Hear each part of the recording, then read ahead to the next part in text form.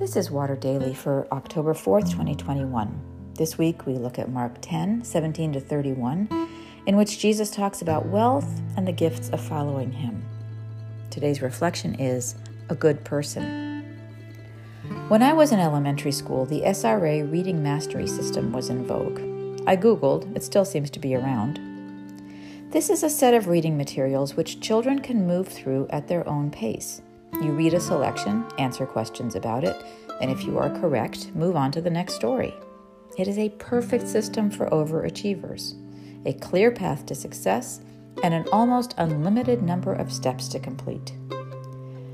That's what the man in this week's gospel story reminds me of, someone doing the spiritual equivalent of SRA.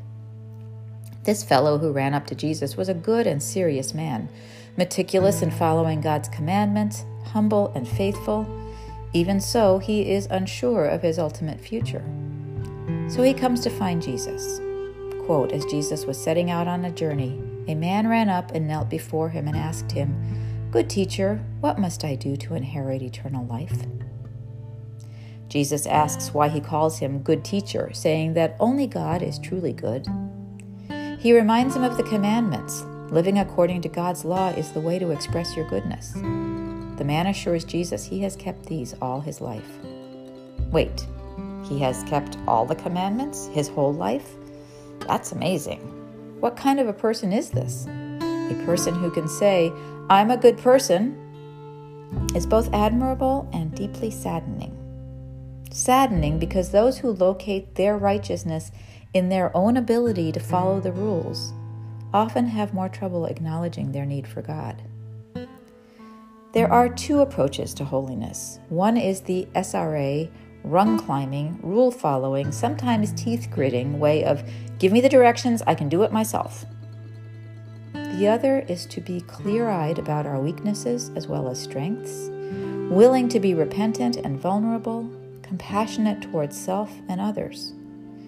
I would argue that the first approach leaves little room to grow, while the second allows infinite space for maturing in faith and love. There is nothing wrong with good people. It's just that so often those who say, "I'm a good person," say it defensively, explaining why they don't have anything to do with God or religious life. Do you know anyone in that category? I don't wish to sound judgmental. I just don't think it works. It's like saying, "I've arrived. There's nothing more I need." Now, this man talking to Jesus wasn't quite that way. He figured there must be something more he needed to do. And that's the trap for the good person, thinking we can do our way into the kingdom of heaven, when Jesus said it is a gift we need to receive. The last thing this man needed was another spiritual task to complete, though Jesus gave him a whopper. He needed to submit himself to love. "I'm a good person" is a conversation stopper. What do you say to that? Good for you? No, you're not? The next time someone says that to me, I will smile and say, "Great. Do you know you are a loved person?" That's what counts.